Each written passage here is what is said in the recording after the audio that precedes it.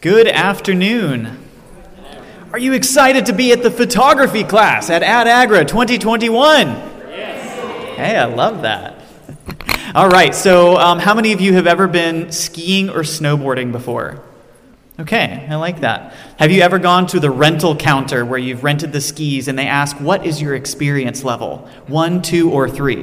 And it's always tough to know. I mean, it is for me sometimes, like, what level am I? So I just want to try to get a feel of the room, like, in your photography experience level. We're all here learning together, but if you feel like you're in the 1 category, there is no shame in that category. Let me see your hands. If you're number 1, okay, all right. Okay, how about number 2? If you're level 2, okay, great. About 50-50 there, it feels like. Level 3. Brave souls to raise your hand. I know that makes it feel like you're the expert, but I understand. That's great. Okay, awesome. That was helpful. So, as we get into it today, you already heard about us, but we live, like he said, in Middle Tennessee. I guess that's the thing you say in Tennessee. It's not central, it's middle. So it's just the two of us and our little fur child, Hazel, which it's a little small to see there, but that's our cat there in the front. We have together a photography business that's primarily run by her and a small home garden that we do together. And we work together for Farmer's Friend, as we mentioned, which is an agricultural supply company in Middle Tennessee. And that's just a little bit more about us, and Kirsten will tell you what we're going to cover today. Okay, so the things that we want to talk about today, first off, we're going to go over camera gear. What is right for you? And then we are going to go through 4 points or tips for better photos that you can put into action today to make your photos a little better. And then we're going to go over easy editing techniques to help you take your photos to the next level. And if we have time, we're also going to touch on social media and have time for question and answers. So I'm going to do the gear section with us first. Okay, so probably if there's anybody in this room who has a gear set that looks like this, it could be one of you number 3 people back there. But likely, this is not the case. And that is totally okay if your gear that you're going into farm photography doesn't look like this. Because I believe that what's most important is to start with what you have. And so we're going to talk about gear in that way a little bit. So whether you have a full-frame digital SLR or mirrorless camera, a point-and-shoot, or a smartphone, you can start taking better photos right now. And that's what we're going to talk about today. And as a little caveat, I know that these point-and-shoot cameras, like the one in the top right, they're the kind of things that you might have gotten a few years ago, or you might still have around. I want to make a point that I think that smartphones have excelled so rapidly in photography capabilities that they've pretty much rendered point-and-shoots obsolete. So I would lean towards suggesting that you use your iPhone or your Android smartphone from the past 2 or 3 years in almost every situation, more than that point-and-shoot camera that you might have in your closet or around or something. And I'll show you a couple examples of that real quick, just to make that point. On the left is a photo from the point-and-shoot camera. On the right, a smartphone. I know the image is small, and even up here, it's kind of not very clear. But even from this, you can tell the smartphone image, it has a lot more dynamic range. You can see the bright areas better. You can see a lot more dark. You can see more reflection in the pavement and in the cars back there. There's just more dynamic range. That's something that the phones are using artificial intelligence and computational photography to enhance things, even if their actual glass and camera stuff isn't maybe as big as the point and shoots. Here's another one. It's small things, but all these small things go together to make better photos. The right one from the smartphone, look how much more of the sky you can see, how much more natural the colors are on the houses behind the bike. And if you could see more detail, the bike just looks more vivid and engaging as well. And especially when it comes to faces, skin tone. This one on the left, this is not me, this is just some random person on the internet. I didn't know if you had that question or not, but the guy, it's the same guy. But notice on the right, the skin tones are a lot more balanced. His skin just looks better. It kind of just captured that better. It has more depth of field where he's standing out from his background. That's just a little sample of some of the power of smartphones today. While for a lot of you, maybe even most of you, a smartphone can take you 80% of the way you want to go to build your business and make your farm look better with photography. And it's something, as a big plus or pro, it's something that most of us have access to already in one way, shape, or form.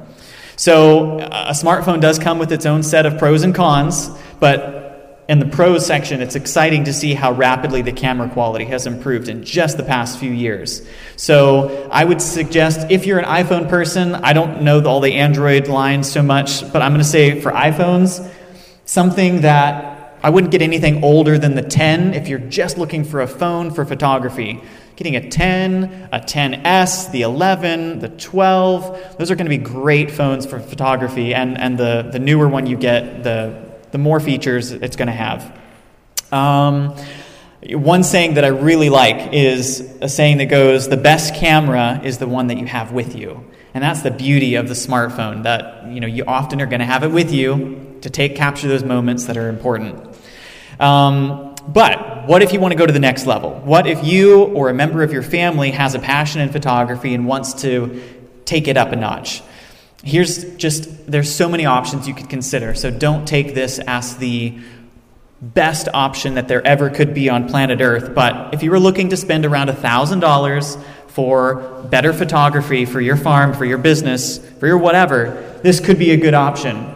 The Canon EOS RP is a mirrorless camera that came out about 2 to 3 years ago. It's got some great features, and I would pair that, more important than that specific camera, I think a 50 millimeter 1.8. They call it the nifty 50. 50 millimeters is the most similar focal length to what your eye sees. It's just the best bang for your buck in a lens you can get. So if you're thinking about getting a lens for a camera and you want to start on a lower budget, get that nifty 50. It's going to be way better than the kit lens that comes with the camera. That would be like an 18 to 55 zoom lens or something. Highly recommend it. So a package like that, if you got a used EOS RP with that lens, around $1,000. If you want to go to the next level, you could get a used EOS R, and I know this is a zoom lens, but it still has a lot of the good features that I like about the nifty 50. That's obviously more expensive. But I feel like if you're in the category of wanting to take better pictures for your farm, to build your farm business, then this is an investment that you can definitely count as an investment for your farm that's going to pay itself back over the course of time. Because in the era that we live in, photography is the way that you show your farm to your clients, and that means a lot. Let's see.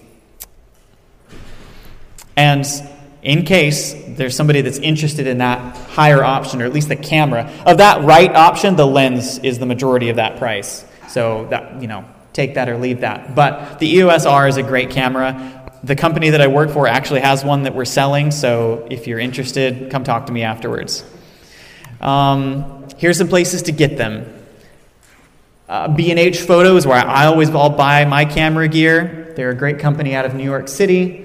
They're Jewish. They're closed on Sabbath, so you're probably not going to be going to their website on Sabbath anyways, but they're closed. Adorama is another great, also Jewish, New York company. Amazon, of course. You ever heard of Amazon? Great place to buy stuff.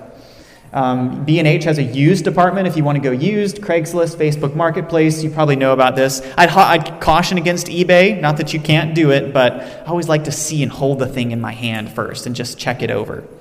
Can't do that with eBay. All right, next, something to keep in mind when you're considering the smartphone versus the big camera topic. And that is the workflow that's involved. And this is a struggle that I deal with, and what still pushes me sometimes to work with a smartphone instead of a big camera. And that's this. Let's say you take a photo on your phone, and you want that to go to Instagram. It could be anything. It could be Facebook. It could be your farm's website, whatever. You want to deliver that. The process from that standpoint is you take the picture on your phone, and you post it to Instagram. It's pretty straightforward. You could do a little editing if you want to, but you snap, you post. When you move up to a full-size camera, that workflow changes in that you take the picture on your camera, Then it's on an SD card that you have to import into your computer, maybe do some editing. Then you have to export that out of that editing program, and then you have to transfer it back to your phone via email, text, AirDrop, or whatever, and then you get to post to Instagram. And that's not impossible or difficult stuff, but it just takes time. And that's something to think about, that's just a barrier to entry when you start going to a bigger camera. Now, something I just did this weekend, I discovered kind of a new way to do this with my camera. Some of the newer cameras have like Bluetooth and Wi-Fi, and you can transfer directly from the camera right to your phone, which is kind of cool for just your basic, Instagram kind of posting. It kind of saved several steps for me, and that is an option. But just wanted to make you aware of that. All right, let's move on to the next section.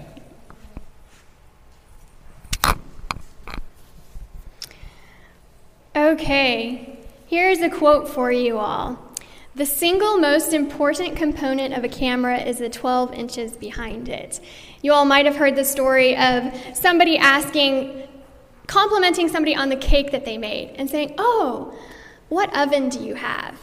It's the same sort of thing when you're talking about photography. Saying, "Oh, what camera you have," actually isn't the real question. It's actually who is behind the camera. So that is something to keep in mind with all of these points that we're going to talk about. So the 4 tips that we are going to discuss for better photos is number 1, finding good light. Number 2, eliminating distractions. Number 3, having a focal point. Number 4, adding a human element. And then we're going to have a bonus tip in there. So the first one is finding good light. And Nick is going to tell us about this.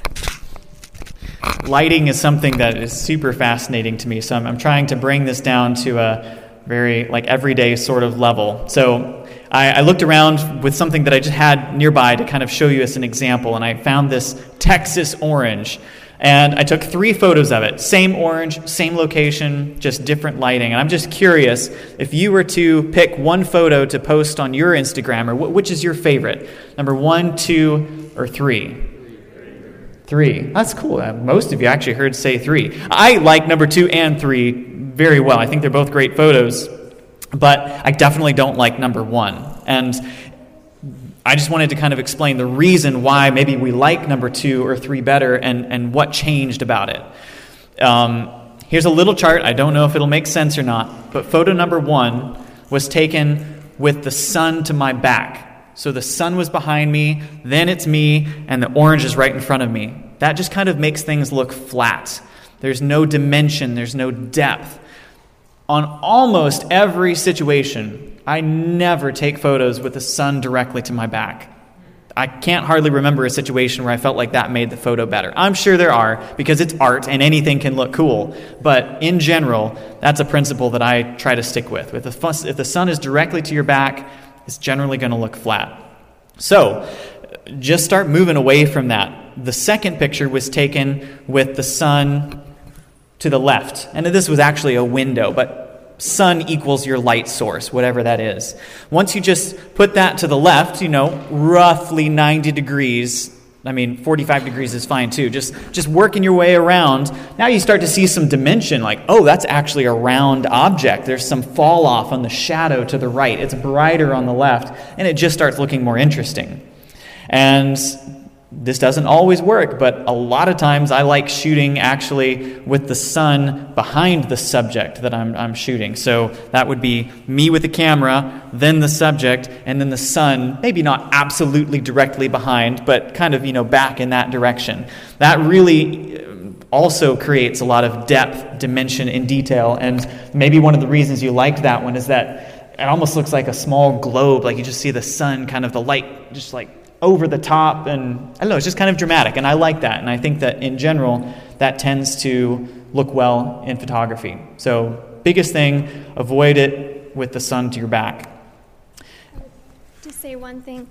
One thing on that last point, it's sometimes tricky with light. If you're shooting with the sun sort of behind the object, you want to make sure that the sun is not directly in the lens of your camera, because then you will get haze from that. So either blocking the sun with a tree or some other object, but still having it behind your object will help to eliminate that haze that you would probably face otherwise. That's a great point. In some extreme situations, I'll even hold my camera with one hand, and I've sometimes put my other hand up here and kind of blocked the sun coming in it. Just experiment, and that kind of can work sometimes. So when and where can you go to find good light? A beautiful place to find good light is inside open windows or doors. The window doesn't have to be open, but like not covered with blinds. Try turning other lights off in general, unless you have... Well, in general, it can look nice to turn the other lights off in the room. For a photo like this, they're shooting top down, and the light source, the window probably is above in this case, or in front of them. And that's something good to try inside or near windows or doors. If you have a greenhouse or a caterpillar tunnel of some kind, it's almost like a photography softbox when you walk in there. You feel it even without a camera. That can be a great place to take photos, especially more in the middle of the day when it gets tougher to take photos in other parts of the farm when the sun is just beating down from the top. Another option in the middle of the day is potentially find a little bit of shade. Again, just the middle of the day, the lighting is not usually as great, and so finding some shade in the middle of the day can be helpful. If you're towards the morning or the evening, getting close to what they call golden hour, having the sunlight out in the sun is usually a better thing. But in the middle of the day, shade can be helpful. And kind of touching on what I was just mentioning, when you're coming to shoot wide angle photos, like your whole farm or whatever, mornings and evenings are the time to do those sorts of things. That's when you're going to get really great light. So this one, the sun was just barely going below the horizon. And this was a drone photo, but the same principle applies whether you're in the air or not. For example, this is a photo that I took of a farm in Colorado this summer, again from my drone. But it was later in the morning than I would have liked. I wish I could have taken this photo earlier. And not that it's a bad photo, but it just doesn't have that pop that some of the other ones have. It's just looking a little flatter. The only difference is I just took this photo 2 hours late or 3 hours late. It wasn't a bad camera. It could have been a bad photographer.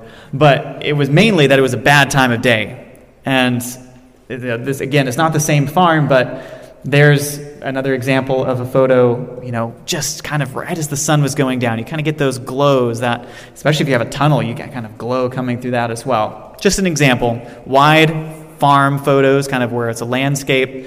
Really try to do that at the edges of the day, in my opinion. Okay, so tip number 2 is to eliminate distractions. Our ultimate goal is to make the subject look stunning and not let the background steal the show. So a tip for that is to look for clean backgrounds. It's easy to just snap a photo and not really pay attention to what's behind it, what is competing with that. So I have a photo here that is an example, and it's not a bad photo. I took this with our SLR camera, and it's not terrible, but if you look in the background, it's just a little more distracting than I would have liked. Your eye is not as drawn to the flowers, but you see kind of the light coming in from behind, and it's just a little distracting. So one way that you can avoid those distractions from the background, either you can look for another background. Look around you. Is there another place close by that you could take that produce, those flowers to, that might have a cleaner background that your photo, your subject is just going to pop from? Or another thing that you can do is to change the angle. And that's what I did in this situation. I took this photo. So both are good photos, but I feel like the second one is superior because you don't have the distraction of the background. And the second point here is kind of similar to the first, just making sure that nothing is competing with it and taking your eye away from what you want the person to notice. And think about it, where is your eye drawn first? And so here's another example. These are some veggies from our garden. So I went out there and picked them, and I wanted to get a picture of them. I took a bowl out there. I thought it was going to be so pretty. And I went out to the garden in the middle of the day, which, like Nick just talked about, isn't the best light. But I found a place in the shade under the tomato vines. And, it's not bad. Like, the lighting isn't terrible. But if you look at it, it's green all around. That's competing with the green of my veggies, my cucumbers and my cabbage. And it's very distracting around the image, just all these little details. So what I did is I took that same bowl of vegetables inside and I set them on my countertop. Do you see the difference?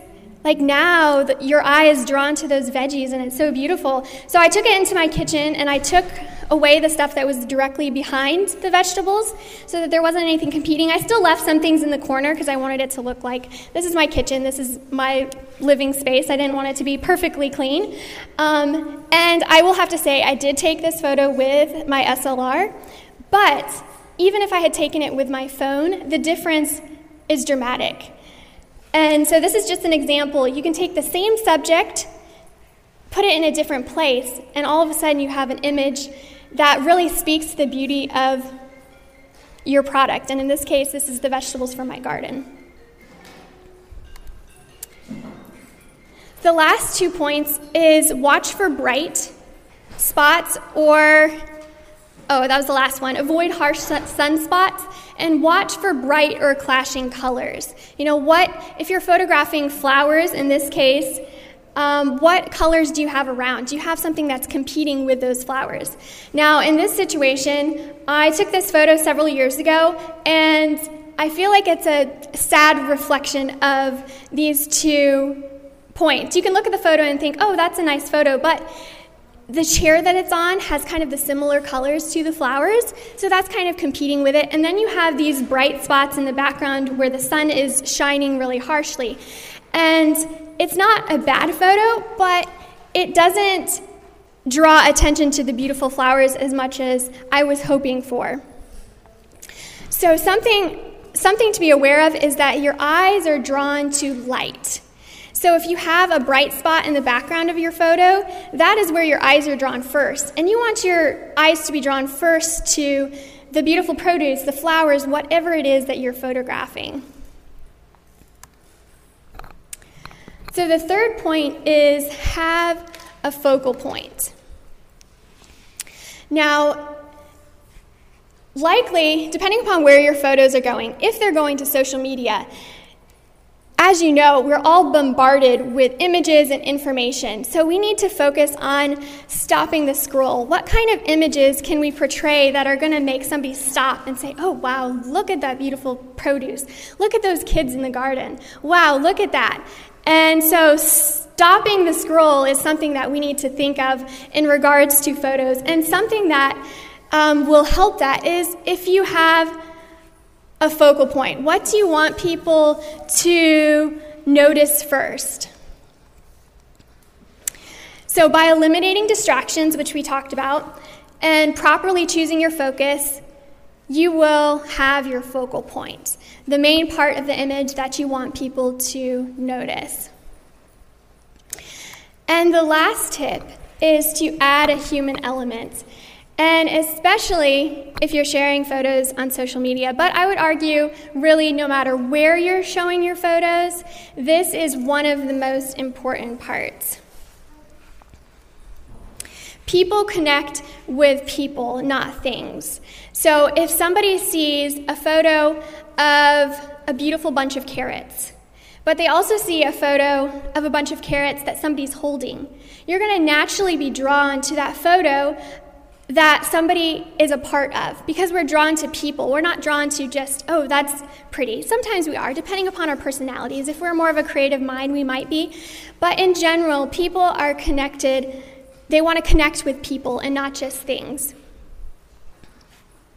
So even if the focus is on your product, like this is me in my kitchen holding the microgreens. I wanted the microgreens to be the focus of it, but having that human element, even if you're just blurred in the background, even if you're just holding the product, even if it's just your feet in the photo, adds that connection, and people want that connection.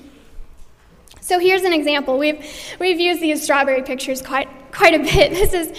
We were very proud of our strawberry crop this year, and we enjoyed eating them from the garden, and we took lots of beautiful pictures of them. So this is 2 examples of the same bowl of strawberries. Now, the one on the left, I'm really bad with my rights and lefts. You know, it's a beautiful picture of strawberries, but the one on the right that has my feet in it, it might sound funny, like people are going to connect to your feet. Like, that sounds really weird. But because it has that human element, it's like, oh, there's somebody that's with those strawberries. Like, somebody grew these strawberries, somebody picked these strawberries, and that's very important.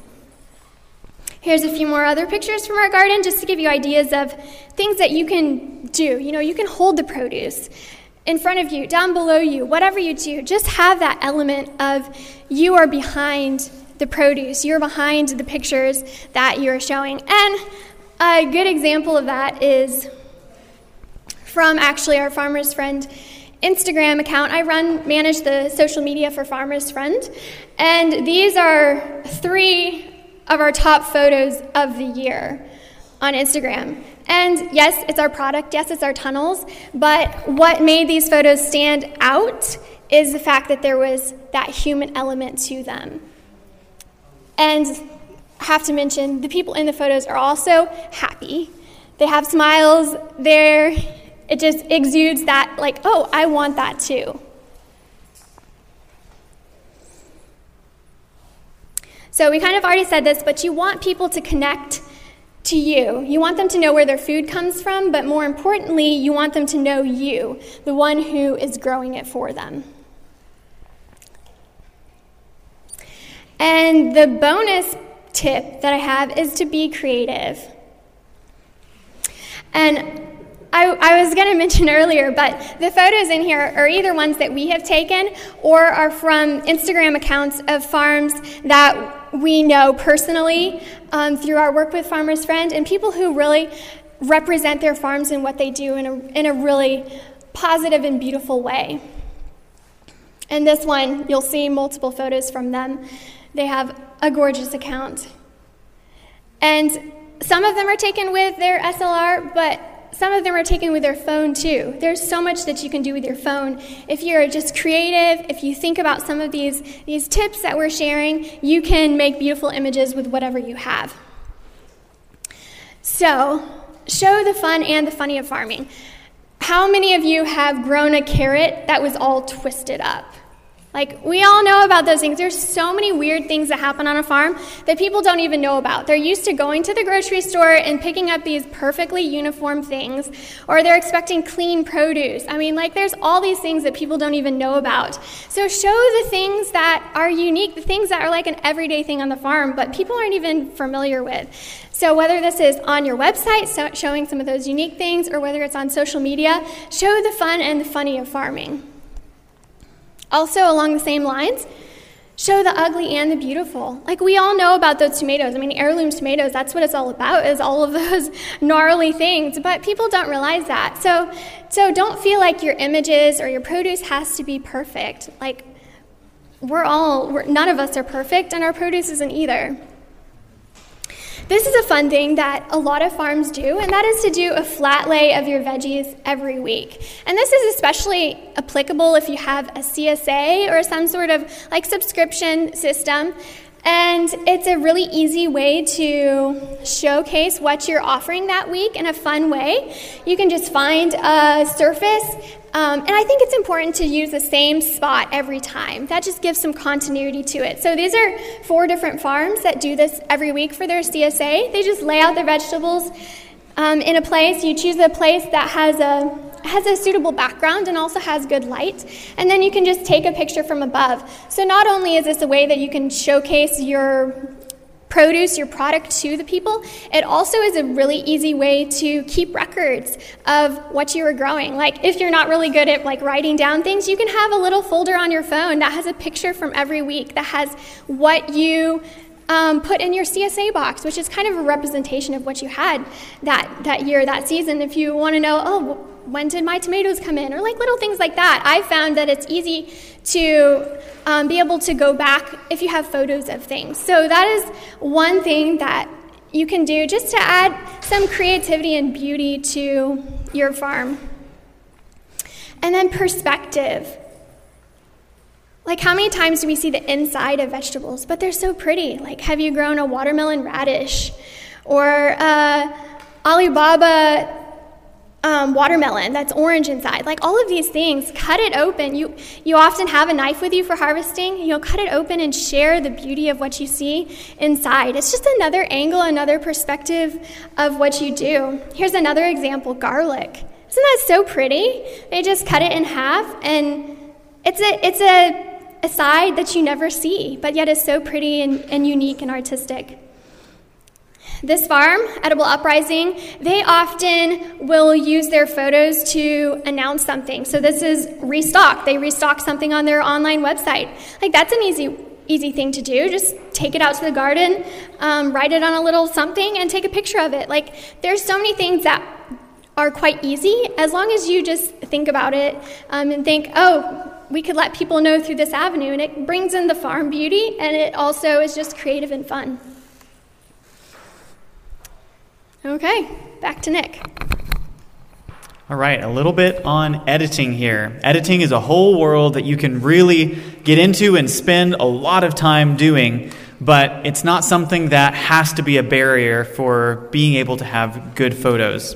So just on a very basic level, I wanted to recommend a few apps to you that you can get. These are apps from the Apple App Store, and I think most of them are on the Google Play Store as well. But here are some that could be helpful that I know of photographers who primarily use iPhones for their account, use these photos, and I think the results turn out really good. So this is one called Light Leap. There's another one called Afterlight. Lightroom can get a little bit more advanced, and that's probably the one I use, but I use that desktop app too, so I'm more familiar with it. If you want to add words to your photos, then Word Swag can be a great one. And if you know anything about app stores, you know that these are not the only apps out there that do this kind of thing. But these are some good options that I have gotten personal recommendations from. They're either free or a small payment of some kind. But again, don't be afraid to pay $1 a month or $2 a month or something and try out some of these apps and see if you like them, because they really can make a difference. They're full of all sorts of filters and features and editing things that can really kind of make your photos pop. If you want to do some editing on the desktop, on your laptop, on your computer, a couple apps that I would recommend. First would be Adobe Lightroom. That one is a subscription-based, but it's relatively economical compared to many of their other pieces of software. It's like $10 a month or something. You can just try it and see if you like it. Luminar 4, they go a different route. That app is more like $70, $80, but it's a one-time payment. That's a great app as well. Has some powerful filters and features, and Affinity Photo is, again, a one-time payment sort of app, which I prefer. I hate subscriptions, but that's the way Adobe goes. So those are some apps that I can recommend for the computer and for the phones that can definitely worth trying out and seeing how they work for you. In terms of some editing tips, the apps really can do a lot now with just kind of that automatic, like, fix this photo with the little magic wand icon or the auto button or something. But I just want to walk you through some of the decisions that I make and the order in which I go through those decisions when I'm looking at editing a photo. And I would almost say that this is the same order that I go through when I edit video as well, because editing, color grading video is just like moving pictures. So in a lot of ways it's the same. So first, I'm looking to correct or fix things. Does it need to be brighter or darker? I'm looking for exposure first. I'll fix that. Is the white balance off? I'll fix that next. A lot of times the cameras are good enough to do those things pretty well, so you don't need to do that to every photo. Then enhance. I look for color. Could it use a little bit more saturation? And when you have an app that has kind of a slider, you can go up and down. I just kind of just like play around with it. Go up, down. Do I like that? Now I go down a little bit. Just kind of just experiment. Go with your gut. Like, oh, I like that. You're probably going to find that however you edited a photo today, a year from now, you're going to look back on that and like, oh, that was too much color, or that was too little color. That was too dark. That's how it is for me. That'll probably be how it is for you. You can adjust highlights and shadows. I usually like to turn highlights down to be able to bring some of the sky exposure back, bring some of the shadows up to bring some of the details from inside, the door of the barn, or even just the shadowy parts of the underside of a piece of cabbage or a head of cabbage. Contrast and clarity, those are the things I go to next. And then the last kind of major step is stylizing, maybe applying a filter, maybe not even at full power, maybe adjust it down so it's not at 100% strength. Filters / presets. And I'll mention something on that. If you're going to use some filters and presets, you might consider finding the one, ideally probably the one, but the couple that are your favorite, and stick to those, because if you do, when people look at your feed, your account, the photos will have more continuity. If you always do, half strength of this certain filter that you like. Just a tip. And sun flares. Some of the apps can do that. Yes, maybe it's not 100% authentic, but if you don't have as much sun in there as you'd like, you can fix it. So let's edit this photo. So here's a photo that was taken. Again, it's the famous strawberries from the Knecht garden.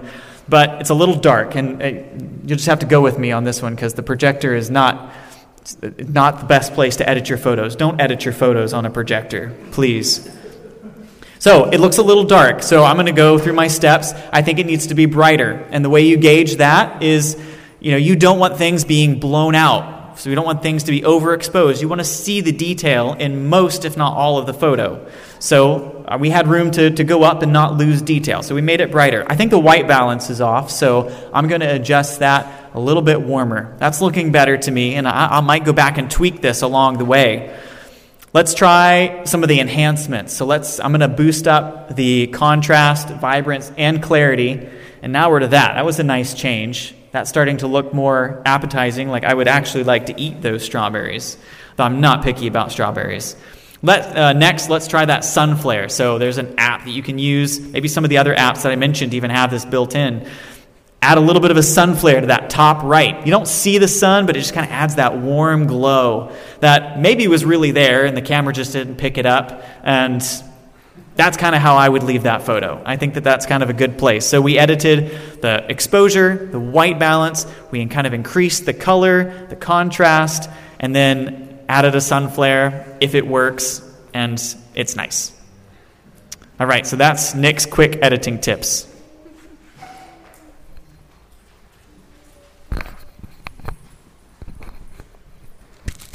So everything that we've talked about today will help you to take better photos no matter where they go.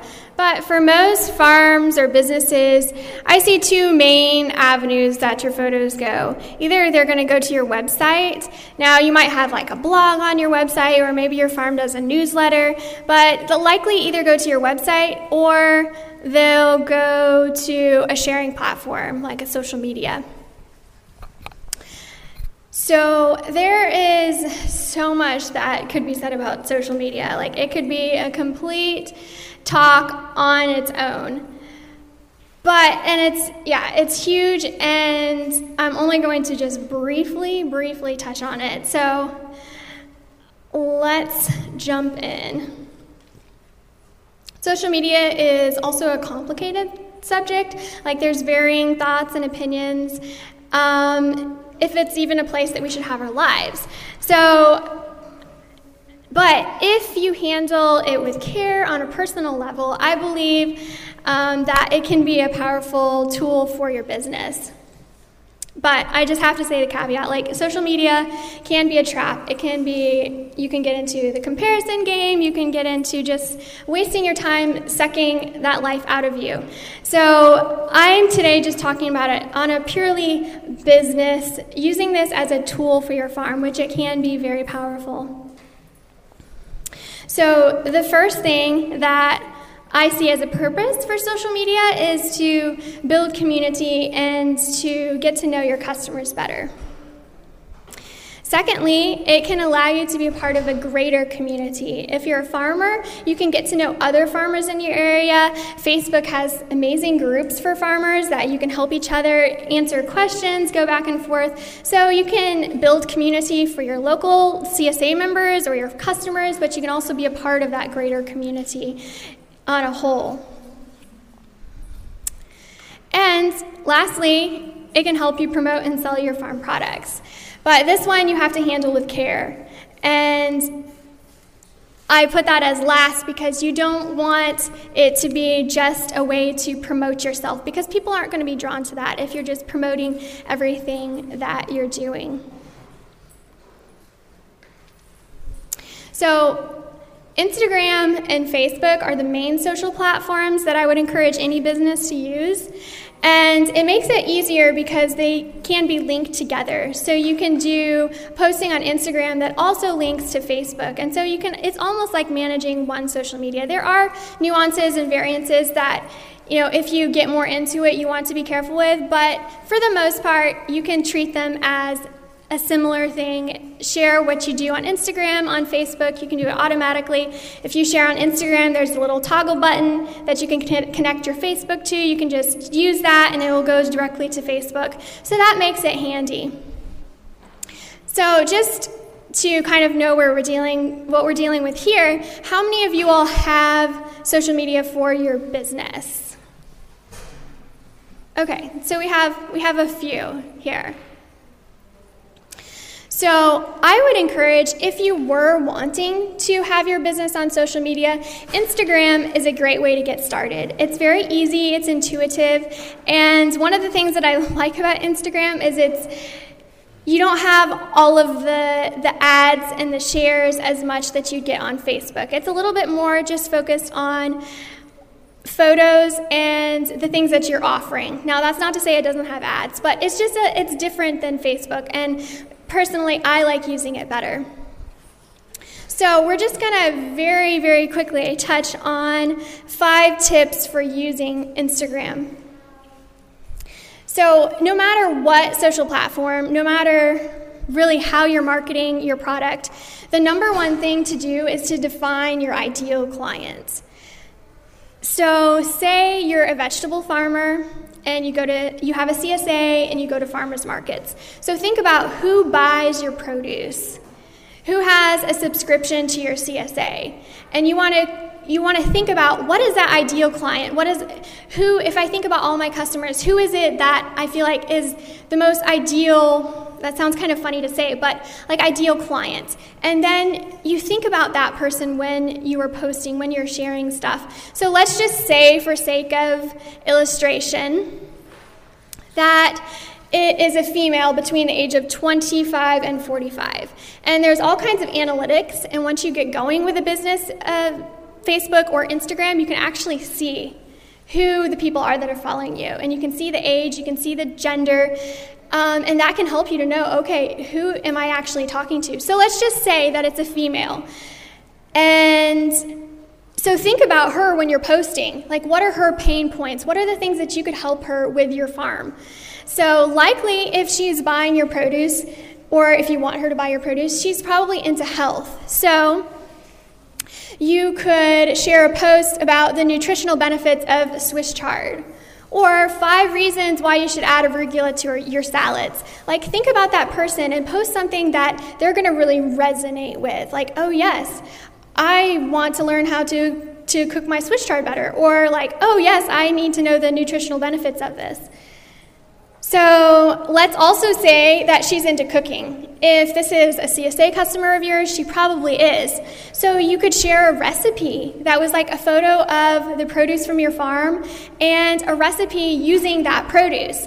And another thing that we could probably safely say with this age group is she's probably really busy. Like, maybe she has kids, maybe she's working full time, but she's probably really busy. So also talking about like really quick things, a really quick way to cook your greens. Like, that's going to catch somebody's attention and be like, oh, I resonate with that. I have all these greens, but I don't know what to do with them. I need a quick way. Or a green smoothie to start your day right. It only takes 2 minutes and uses all your kale and your spinach. Like, those are things that people, like, that's a pain point. Like, I'm in the CSA, but I have all this kale, like, I don't know what to do with, and I don't have time to cook it. Well, here's a smoothie recipe. It only takes 2 minutes. That's something that they could connect with. So finding your ideal client and speaking to that person is very important, no matter where you're sharing your photos, your information, and that's going to help you connect to that person. Second is follow your customers. And this is just something that goes in life in general. Like, take an interest in people, whether this is on social media or just meeting them at farmers market, but take an interest in them. If you're on social media as a business, commenting on their posts with their kids or like their dog, like taking an interest. This will build so much brand loyalty to you, and the people will feel like honored, like, wow, my farmer actually cares about my life. And so, not to mention the other opportunities that might come from that in the future for like witnessing and building a friendship. So if you're going to use social media, think about that. Like, think about, these are real people. These are people that you're investing in. And you never know where those relationships are going to go. Third is to use hashtags. Now, if you're not familiar with Instagram and how Instagram works, hashtags are a system that Instagram has put into place to categorize your photos. It kind of like makes almost like these virtual folders. So if you were to search, I'll tell you the hashtags that I use and search a lot are Farmer's Friend, Quick Cut Greens Harvester. Quick Cut Greens Harvester, that's a whole photo, a whole folder of photos of people either using the Quick Cut Greens Harvester or something to do with that. So it's a way to categorize the photos and you can connect to people. So the thing that's really important to do when you're using hashtags is to find hashtags that your ideal clients are using and that are local to you. Because this is going to get people seeing your stuff that are actually your ideal client. You know, your ideal client, if you live in Tennessee, your ideal client is probably not going to be in Texas because you're selling locally. So you need to tap into that local market. So research and find out what hashtags other people in your area are using. You can do this by looking at their posts and seeing if they have hashtags down at the bottom, like what are other people doing? So here's just some examples of something. These are not legitimate, and I'm sure they're out there, but these are not ones that I'm like suggesting that you use. They're just ones that I made up for our area that might give you an idea of something that you could be looking for in your area. Vegans of Nashville. Okay, you're probably looking for vegan people to eat your stuff. I mean, not necessarily, but that could be a community that you could tap into. Shop Nashville Farmers Market. Like, that's local to a farmers market. CSA of Middle Tennessee. Like, those are things that you could be connecting with people. Healthy Moms of Columbia. Like, you're probably going to have a lot of moms. You know, think about that. Like, what are some groups that moms are in? What are some hashtags that they're using? So that's just, you could go on and on about this one, but those are just a couple simple tips to think about with hashtags. Another thing is to tag people.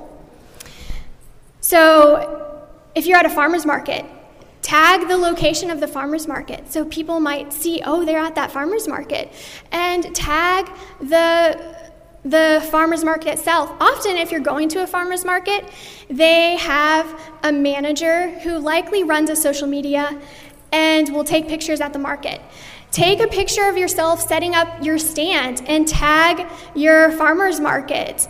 And not only will people see, oh, they're at that farmer's market and connects you to a place, but that also builds loyalty between you and your market manager. And your market manager might share your post and say, hey, these people are really excited. They're setting up at my farmer's market. Kind of shows what's going on at their market. And now more people are seeing that post that are your ideal client. Like, local people are seeing, oh, this farm is setting up. I should go and see that. So that is just something to keep in mind. And all of these things, they're features and they're things that you can do, but sometimes we don't take the time to, or if you don't know about tagging somebody or using hashtags, you're missing out on an opportunity, a tool that you could connect with more people. Can I just add something real quick? Mm-hmm. I was just thinking, and if you take note of some of the tips that we've talked about in taking better photos, and let's just say you go to that farmer's market and you're taking the best photos of any of the vendors there, that farmer's market manager is probably going to want to share your photo, maybe more than somebody else's. And that's not saying it in a bad way, but I know with Farmer's Friend, the account that she manages, there are a few accounts that we have to really restrain ourselves from posting all the time because their photos are so good. You want to be that account that your market manager is like, man, I want to post their photo again, but I did it last week. I probably shouldn't. You want to be that account.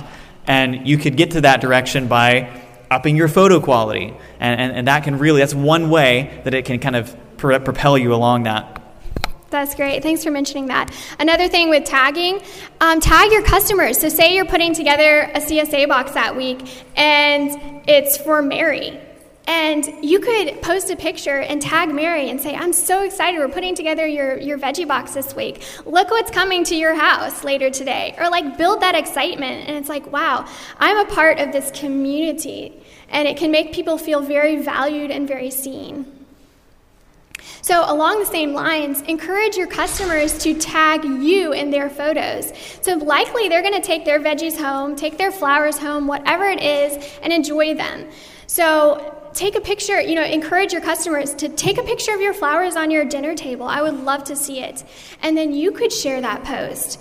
And you could just build this community. People love to be noticed. They love to be seen. And it's just taking an interest in people's life. And sharing pictures from your customers is going to build the brand loyalty and also get other customers excited and be like, hey, I should post a picture and tag them because maybe they'll share mine too. That is something that I do a lot with Farmer's Friend, and it's been very successful with building a vibrant community of our customers. And finally, the last point is share behind the scenes through Instagram stories and reels. Now, if you're not familiar with Instagram, this is definitely taking it to the next level, but you're wanting people to connect to you on a day-to-day basis and not just oh, their lives are perfect, their pictures are perfect in their feed. You want people to connect to you. You're real-life people. You get dirty. You have things that go wrong on the farm. And the more vulnerable you are with those things, the more people are going to connect to you because we all have problems. And if you share about a problem that you have or a trial that you faced, likely somebody else has faced the same thing and they're going to connect to you in a much deeper way. And they might reach out to you, or vice versa. You can reach out to somebody else when you see that they have this trial or are struggling in something. So just build that community. Share, be vulnerable yourself as much as, that kind of sounds cliche. There's a lot of people who talk about being vulnerable. You have to decide what that level is for yourself. And it's different for every people, but the more that you share, the more that people are going to connect to you. And hopefully, with the tips that we have shared about taking better photos, and then if you want to up the game with your social media, this will put you in the trajectory of building a really strong brand for your farm and also a community, because it goes much farther beyond just the products, but it's all about community, it's about relationships, and it's about getting to know people. And we want to leverage everything that we do, our influence and everything, for witnessing and for God's glory. So we have just a few minutes left for questions. Any questions? Yes. Okay. How have you guys found best to use seasonal changes such as frost, fall colors, different lighting in the winter than there's in the summer? How have you guys found seasonal changes to be beneficial in photos? So the question is, how have we found seasonal changes to be beneficial to our photos? Do you have anything you want to mention about that? I think all seasons are beautiful, and there's something that we all experience. And so I think sharing all the seasons is wonderful. Does that answer your question? I think everybody relates to the joy of the new season coming on, maybe with the exception of winter. But highlight the new flowers budding out. Absolutely take advantage of it. People are loving that on their properties as well. Do the same thing, when you do get a snow in the winter, definitely get out there with your camera. So use it to your advantage, and you definitely can. Another question, Back there, yellow shirt. So the question is there any concerns or things to think about from a legal standpoint in sharing locations from your photos or taking photos of like things that, like at farmer's market kind of thing or whatever?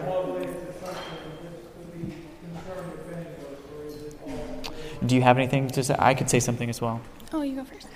I don't know if this exactly answers your question, but I was out shooting on the streets of Atlanta with a lawyer one time, and I kind of ran into I asked him some of those legal questions, and according to him, this is not official legal advice, but this is what he told me, and I went with it, is that people in public, you can not only, you're legally allowed to take people's photos when they're out in public, but you can even legally, I believe, sell their photos when they're out in public. So if they're in a public place, and this is just answering the people part of it, if they're in a public place, they're fair game to be photographed. Now, they can still ask you not to, and that's up to you whether you want to oblige that. But from a strictly legal standpoint, if they're in their private property, you can't photograph them. But if they're in public, you can. Does that kind of answer your question? Okay. Did you want to say something real quick?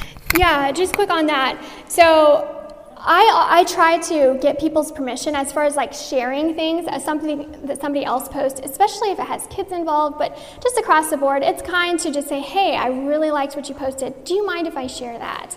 Now, if they've tagged you in it, likely they're not going to mind, but that's just something that I do. And also sharing locations, you may not want to share your location of your farm, but sharing the location of your farmer's market, that's going to help people to know where you are and where to find your stuff.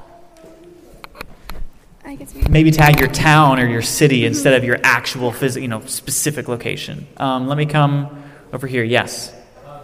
Do you have any ideas for drone shots, actual video shots, and editing for videos?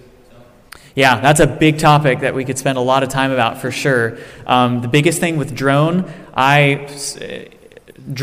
really are advantaged when you take the photos or videos in those morning or evening hours.